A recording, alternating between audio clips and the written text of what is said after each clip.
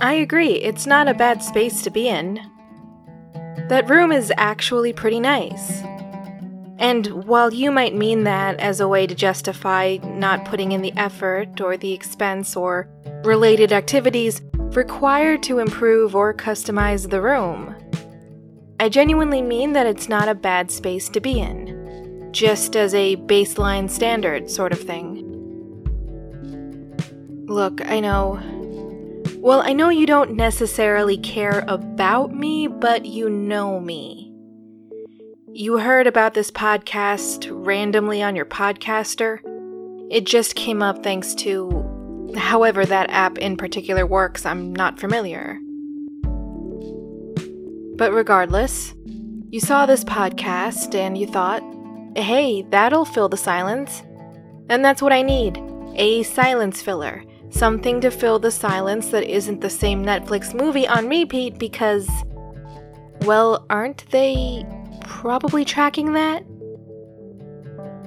For the record, I think they're tracking it, but that's not the point. You saw this somewhat simplistic podcast cover, and according to the description, it was about, well, dreams. Another person's dreams, which made it a low-stakes listen and perfect for what you needed in times like this. I get it, I really do. I could go on and on about the things I've been doing to fill the silence in my own home. Well, it's not even that silent. Or a literal silence. It's just sometimes I need to keep myself busy. My girlfriend's here, and she's teaching this seminar class, so during class time I have to make myself scarce. Because really, does anyone actually want to see their professor's partner? I personally did not like thinking about my instructors' lives. And while we're both sure that her university would be okay with, well, everything, she's still a baby assistant professor with no luck to push. So we keep things simple. She broadcasts to her students, and I sit on the floor of the kitchen, usually with the oven running. Oh, and I'm not baking bread, mind you. I totally understand that trend. It's a lot of fun to make bread, but my girlfriend bakes this amazing sweet loaf that is just always my first pick. So she'll make that for me, and I'll make literally anything else. Today I made lemon bars. Look, sometimes I feel like I can't complain about this whole thing. Because, for one, this self-imposed quarantine helps a lot of people. Also, maybe kind of, sort of, I could have asthma. And as that sentence shows, I am not taking this potential asthma seriously enough to even get a diagnosis confirmed. So safety, right? Safety for myself and others and, yeah. But beyond that, both my girlfriend and I are still employed. So is her mom. My mom isn't, but we're able to get her through this. Because we all still have each other. That's the big thing. My girlfriend and I have each other. And every morning and every night we hold each other close. And everything, well, it doesn't feel okay, but it feels like there's hope. She comforts me when I'm scared and, well, I don't know exactly what I do, but I guess I do something. Anyway, we make a home for each other. We came together and made the sort of home that I at least dreamed of having when I was younger. I always thought I would find home when I moved out, but it wasn't in the barren studio apartments I would jump between. Instead, it's in this kind of empty 2-bedroom apartment. At least when someone else is here with me. You know, you could walk out of this room and talk to everybody out there, right? Anytime you want. In fact, you think you can hear them laughing. When you left them, they were going to start a board game, right? And your cousin is super into board games, so there are some really fun ones on those shelves. Like gold tier stuff. And you like board games too. So you should just go out there and play, right? Maybe that seems simple, but it's hard, isn't it? It shouldn't be, as you know. I mean, you've known them your whole life, and family's family. Or that's how some people say it. Problem is, well, they mean that in a different way. More often than not, they're talking about the immediate, so-called nuclear family that you fell into when you were born. Personally, I was never a fan of either that saying or that model. Because things happen. Some people are terrible, and some people, well, they die. And then what are you supposed to do? Do you just sit there and be sad because you don't have what everyone else has anymore?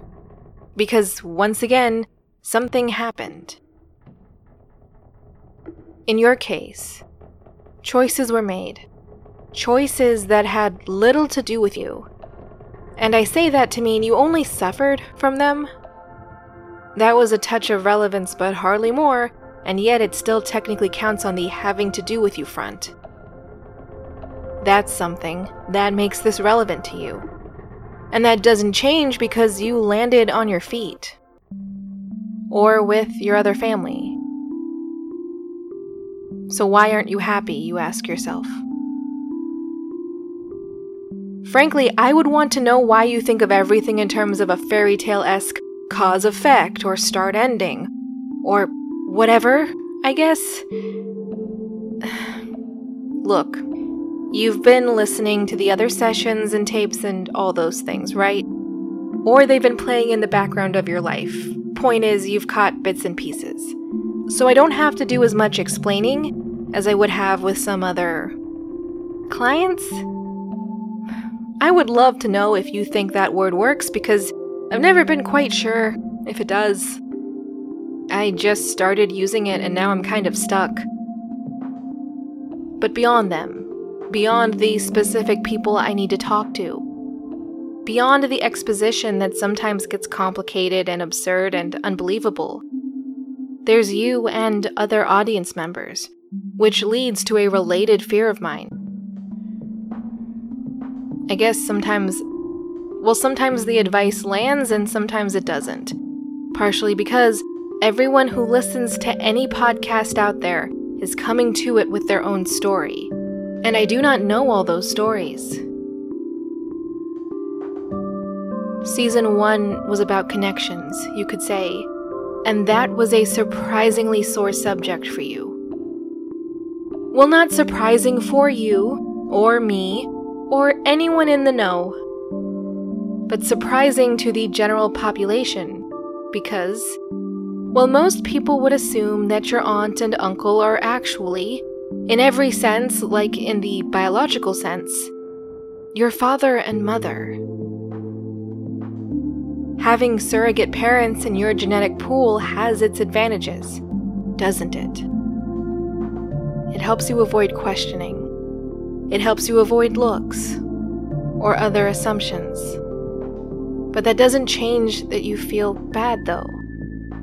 You feel bad that you chose to quarantine with them and not your actual biological parents. I have a feeling that whatever I say to you isn't going to be anything new. I mean, you do have a good circle of people around you. But maybe, as someone else who came from a dysfunctional family, my perspective might mean a little more to you. Maybe, I should say again, maybe.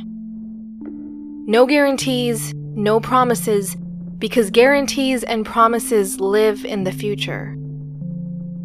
I don't know the future, only the present. You decide the future. Will you choose to listen to me or not? Connections, choices. What do you think is next? I genuinely want to know.